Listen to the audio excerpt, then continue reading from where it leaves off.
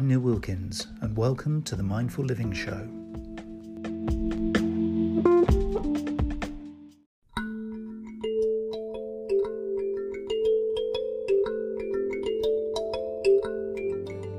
My name is Gary Shearer, and I am very privileged to be the CEO of the Savile Foundation.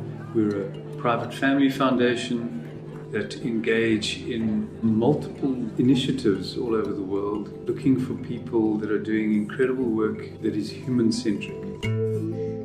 The gathering we held today was a culmination of 15 years of investigating, exploring, and ending up with a very, very rich palette of initiatives that address deep challenges in the world of education. It was very obvious that there was a powerful thread that ran through all of the projects. Basically, that they work from the inside out with human beings and help them become so much more than they are.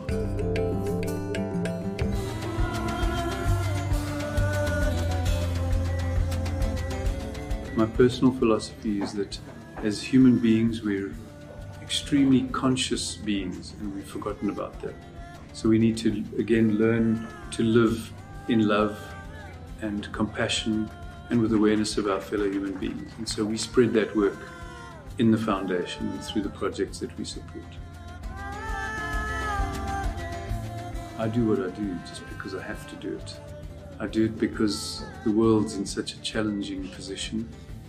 And for me personally, there's nothing that I enjoy more than seeing if we can use our expertise and our strengths and the resources we have to help other people live and enable their lives to be far better than they are.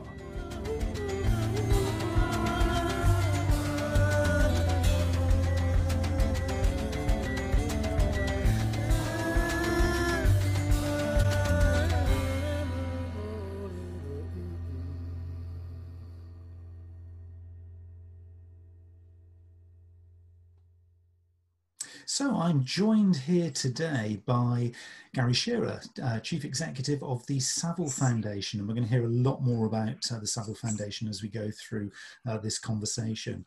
The Foundation's mantra is to educate, enable and nurture. And they're creating, as they would claim, wholesome solutions in education and business. And by doing this, they are creating almost a reimagining of philanthropy and supporting the change makers who are in that space. So I'm delighted to welcome you to the session today, Gary, and would be very interested to hear a little bit more about your journey and kind of what's brought you here today. It's a pleasure to be here, and it's been quite a journey, and I'm really privileged and delighted to be sitting where I am right now, in Bristol, of course. Come out of South Africa a couple of years ago to live here, and because of the work that we're doing, the Savile Foundation has been on it's been an evolving journey. My own background is I was in IT for almost 20 years, a lot of formative companies, so I learned a lot of business-related stuff in how to get startups going, etc.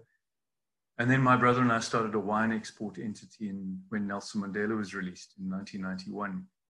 And we had the most magnificent journey around the world, reopening markets for South Africa with a very special portfolio of wineries, the top ones from South Africa. And it was incredible reintroducing South Africa to the world and learning an enormous amount on the way, because we started the journey without any capital, any knowledge of the wine industry other than what we'd imbibed along the way. And even the banks in South Africa had no foreign exchange set up because of the embargoes that had been put in place against South Africa.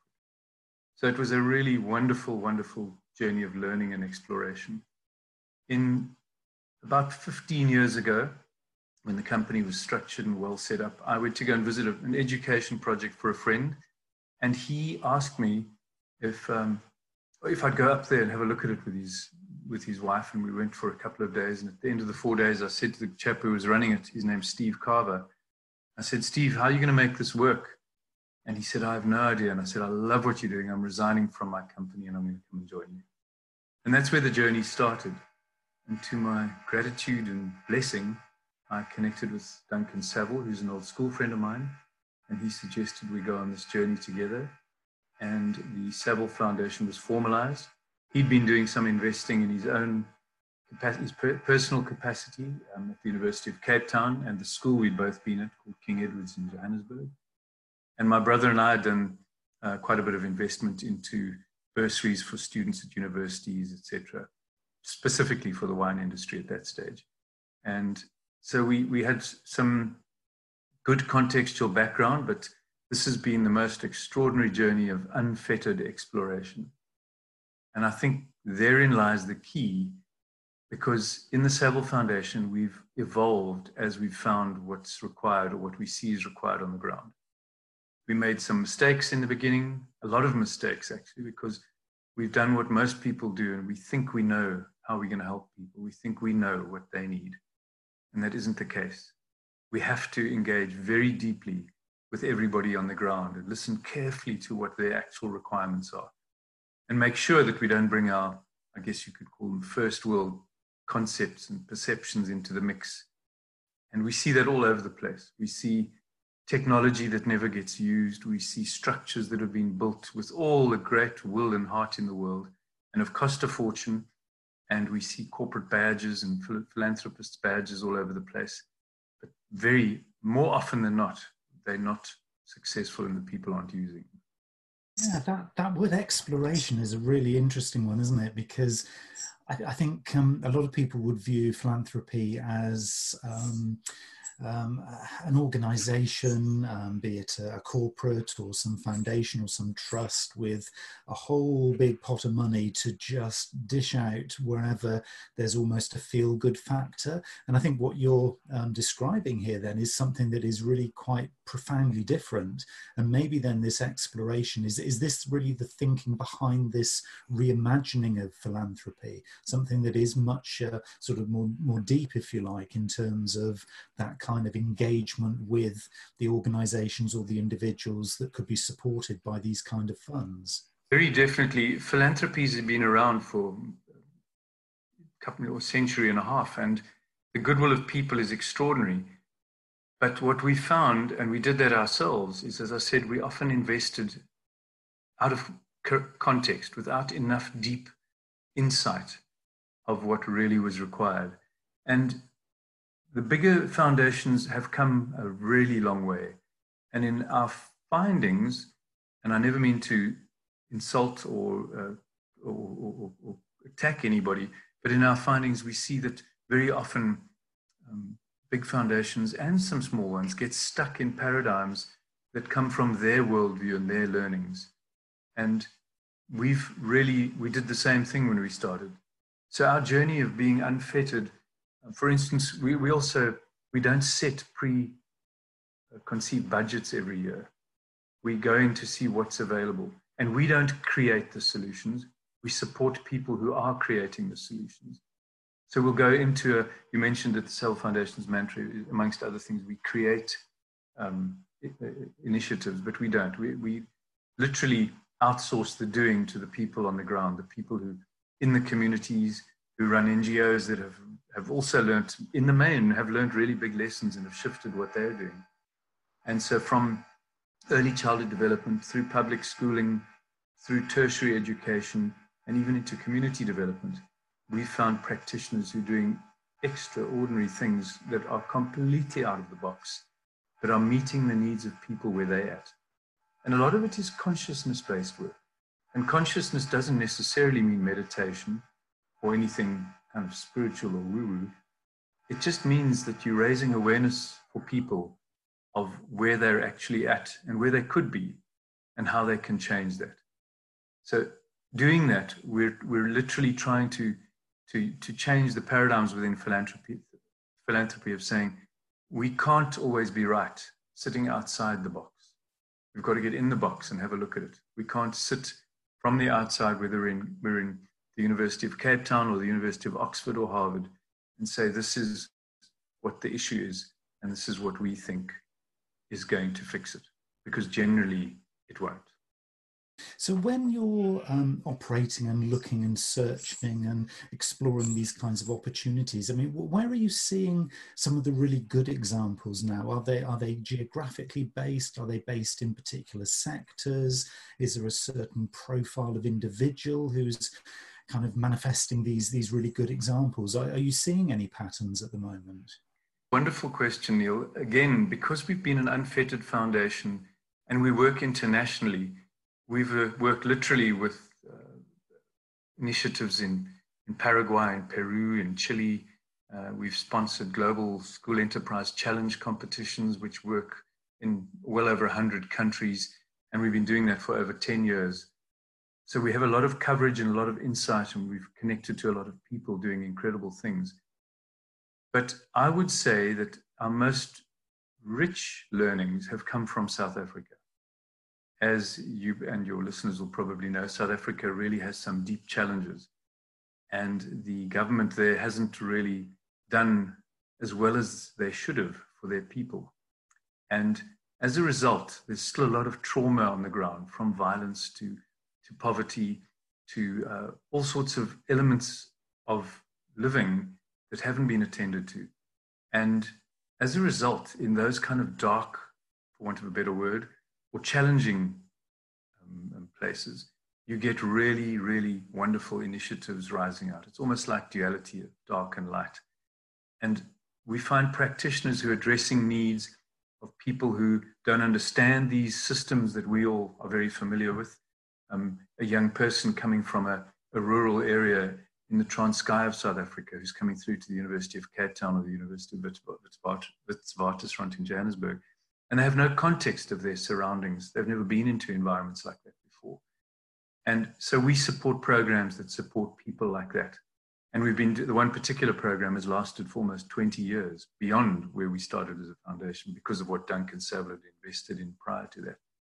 And so we are now on an international stage, literally having solutions that weren't from us, that we've seen from the situations that we've been in where they were really necessary.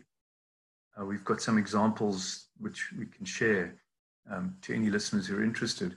But for instance, in early childhood development, we have a model called GROW, ECD, GROW, Early Childhood Development, which we support. And they have literally taken very high quality education into the really poor township areas.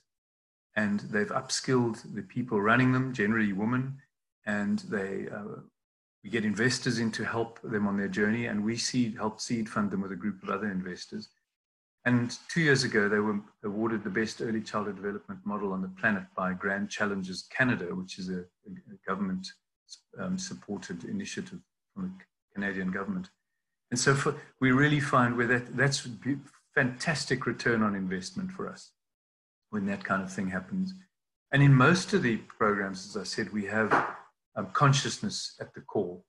We're very, very excited about a new program which we will be introducing to other programs around the world that are similar, because out of India, there are also incredible programs that are meeting the very challenging needs that are there amongst their very large population.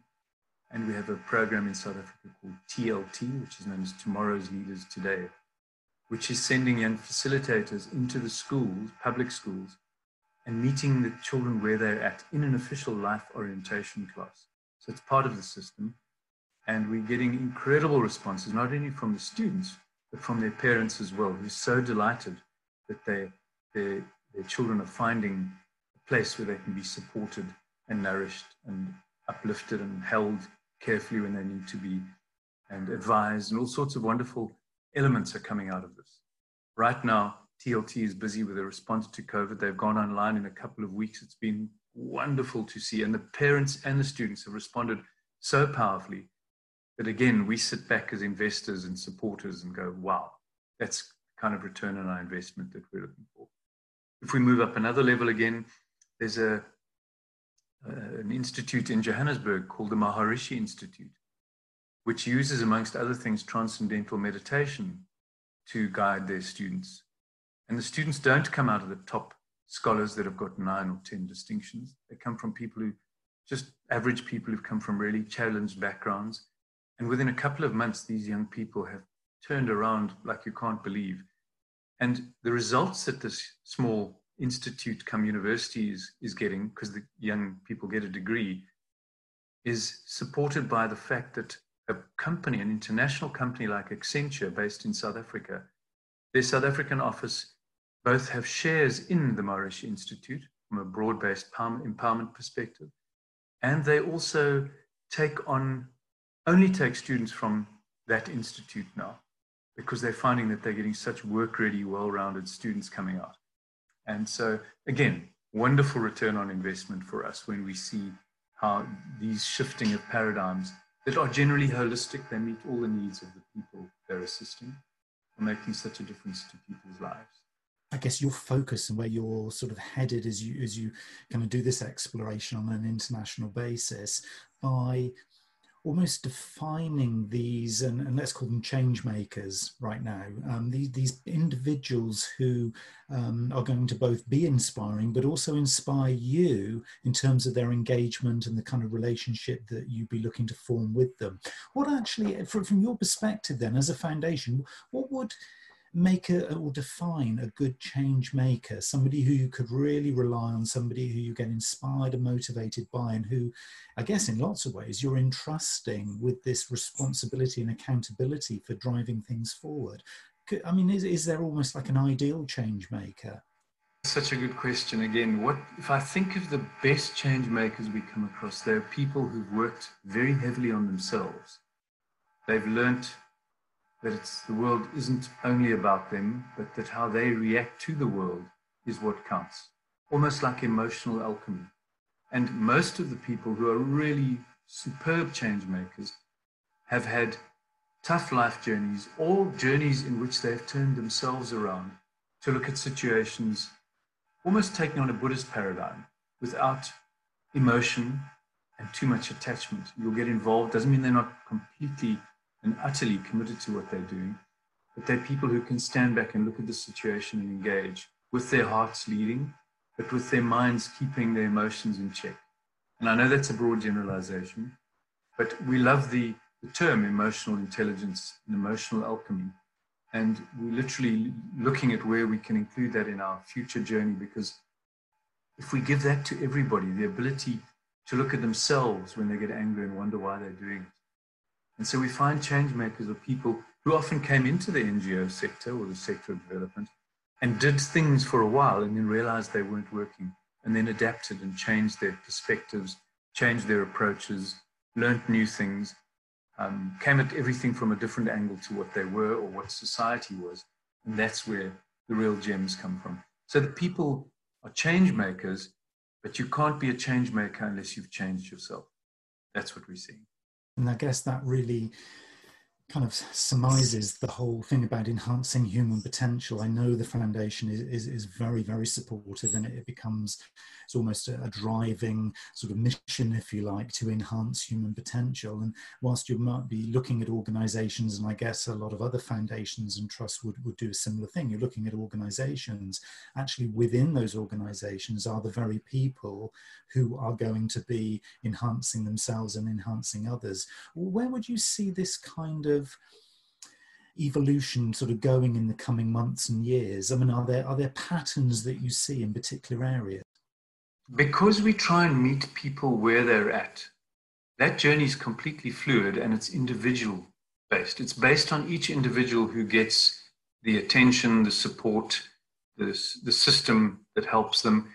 And so for us, one of the most powerful things we learned came from an entity called the Clothing Bank, which learned from an initiative called A to B transformation. And in A to B transformation, they teach people how to access their own will, their volition to do things. And unless you have the volition to stand up and do things for yourself, you generally, there's a very big supportive, support me, hand, give me stuff mentality in the world that seems to be growing. And we love finding solutions or offerings that enable people to help themselves and react positively to situations that come their way and turn them around. And so I can't really answer specifically where we see this going, because we go with the flow. As I said, we're unfettered and we see what's coming up in each situation and we adapt to that situation. We really don't like to be stuck. We're literally busy with the words that you used to describe us, we're evolving right now because we want to endorse and entrench the view that it is about each individual in each system. It's got to be human-centric. It's what we all are. We're here, we're human beings. And too often in this day and age, we forget about that. We argue about capitalism and socialism and communism, and we argue about all sorts of dogmas and perspectives that may or may not be relevant anymore. It may have been historically wonderful, but we need to live in the moment. We need to look at where we're at. And to be frank, COVID-19 is doing just that. Everybody's stepping back and looking differently at how to be, because we have to. We're locked in our homes, most of us, or many of us. How do we operate? How do we operate differently? How do we think differently? And we're part of some wonderful, wonderful forums at the moment, listening actively, engaging as well, where people are looking for new ways for the world to look at things, to operate, starting with ourselves, with the environment, with how we do business, how that gets done more inclusively, how it looks to its communities around it, how it looks to the environment. And we're very excited about the possibilities, not only within philanthropy, but within business as well, because we have a large reach into business too. And we're looking at how we can take things beyond ESG. ESG is almost a tick box exercise that corporates take on. It's wonderful. It has really great elements to it. But we really believe that it should be going much deeper than ESG. So we're calling it beyond ESG, just to coin a phrase.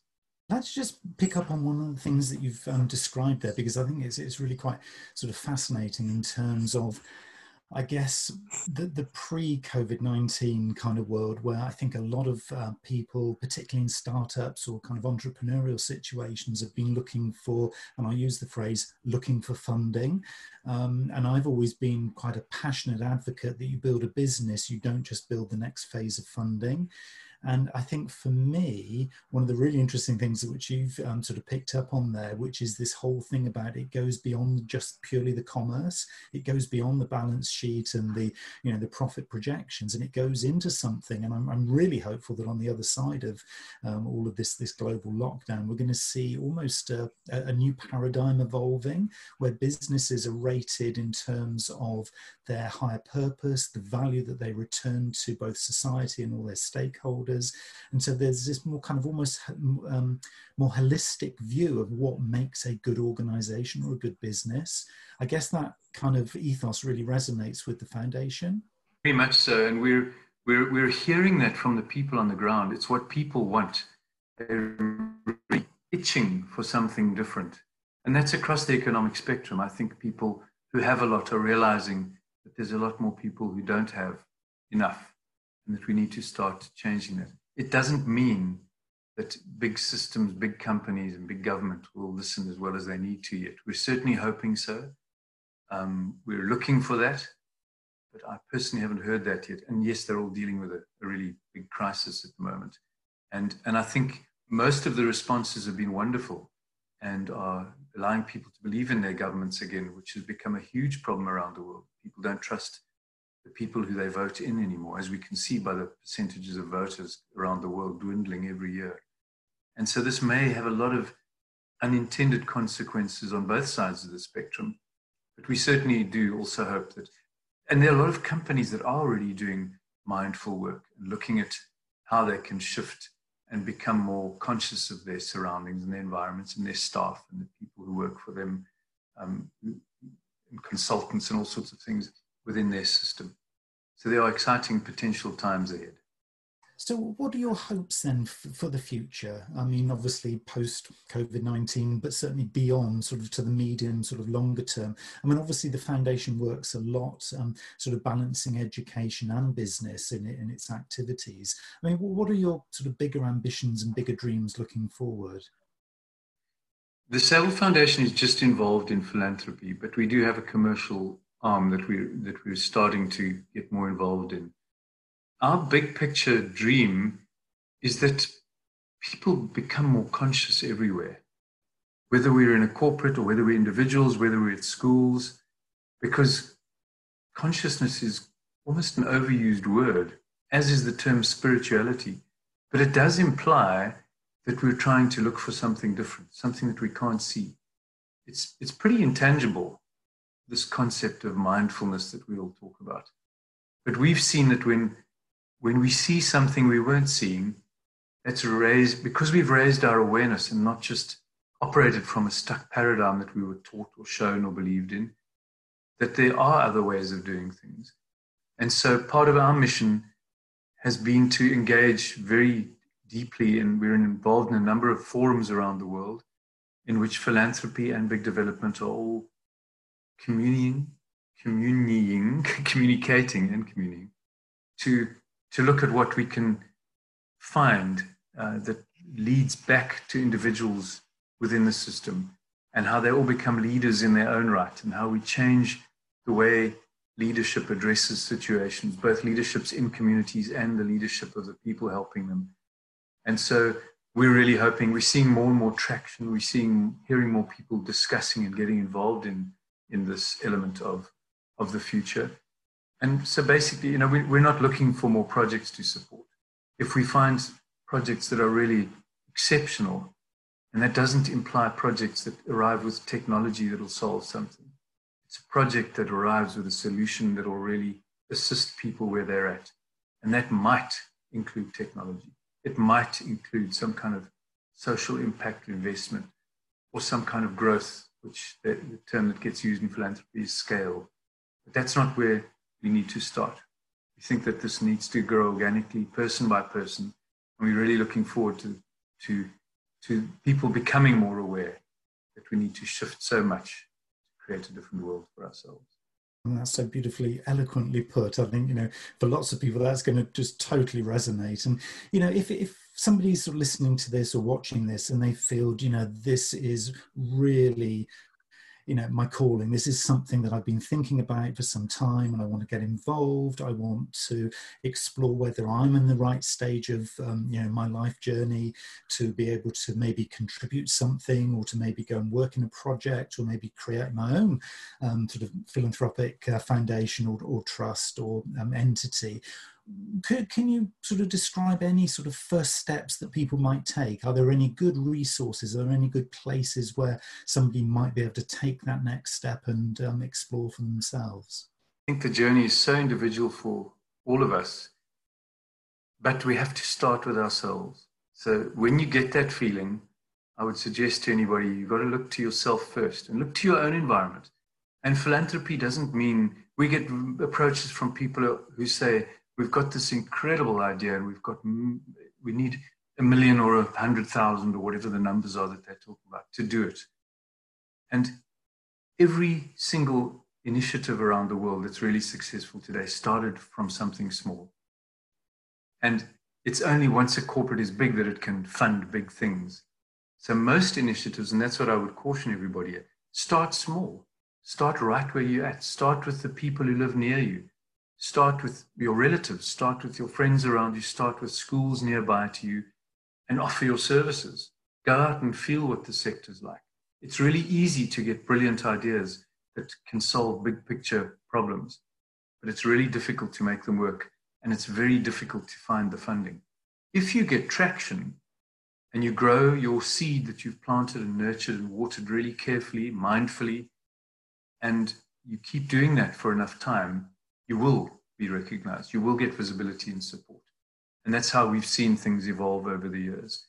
And so there's no magic blue pill or red pill that you take, but you can work on yourself. And one of the most effective books that I've ever come across is one called Emotional Alchemy. It's by Tara Bennett Goldman. Her husband wrote Emotional Intelligence. And she's taken that a step further, where you say, you become so aware of your own emotions that you stop reacting to them. You stop getting angry when people say things. You stop squeaking about things. You just look objectively and check yourself before you respond. And that's such a good place to start, because believe me, when you get involved in this sector, you have to really do that, because you go into areas that you don't understand. You don't understand people's traumas, their challenges, their lives. And so we need a lot of empathy.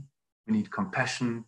We need understanding, and we need to start with ourselves. It sounds pretty corny saying all that, but it's not. It really is the way to address this. This has been absolutely fascinating. I really thank you for sharing, almost sort of like sage advice and kind of guidance, I think is the way to kind of, sum this up. And I think there's a lovely practicality behind this. I mean, certainly as soon as people start talking, around the word sort of philanthropy and, this, as you say, sort of mindfulness, and being conscious, it almost feels for lots of people very, very big, almost too big. But I think that was very, very practical advice that people can literally just look at the world around them and start from within and then expand sort of slowly and gradually, slightly outwards, and kind of grow it organically, I think is really how you've sort of described that. And I think for a lot of people, that's a very grounding beginning, because it's very easy, as you say, to get swept away by the grandeur of, a great big idea where, as you say, you have to get millions of dollars of investment to even sort of get the thing off the ground. So I really love the practicality over that advice. So thank you for that. Yes, Neil. And we've met so many incredible people. There's a guy in New York who started a company called 10 by 10, and it's maybe 100 by 100 now. Because if you get 10 friends to put 10 pounds, rand, dollars in every month, that's a little more than you had to start with. If you choose a project or an initiative or a church group or a mosque group or a school or a veterinary, an animal welfare place, go out and help them. Go and find, get creative about where you get funding, if it's funding you need. Generally, funding is just one element of making the difference. People think that money drives things. Money is just a support mechanism. It's a tool. Yes, it's necessary, but it isn't the driver. The driver is the vision and the will of the person who starts the initiative and who holds it with total dedication and grit, because it's really a difficult journey if you do it properly. So I say to anybody who does want to do it, steel yourself, but it's really a wonderful thing, because the more you give, the more you get.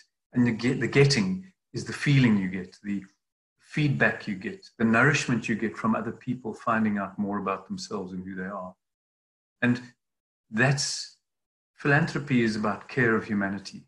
And somewhere along the line, as we do in our capitalist world, and I'm guilty of that, we get carried away by the money, the doing, the things that we deliver to people, the creations that we put up. And as I've said a few times during the talk, that's not always the appropriate response. Gary Shearer, thank you so much for joining us today. It's been a great pleasure, thank you. And you can get back to the beach behind you, and I can go back to the beach out there. I wish. You well, Neil. Thank you.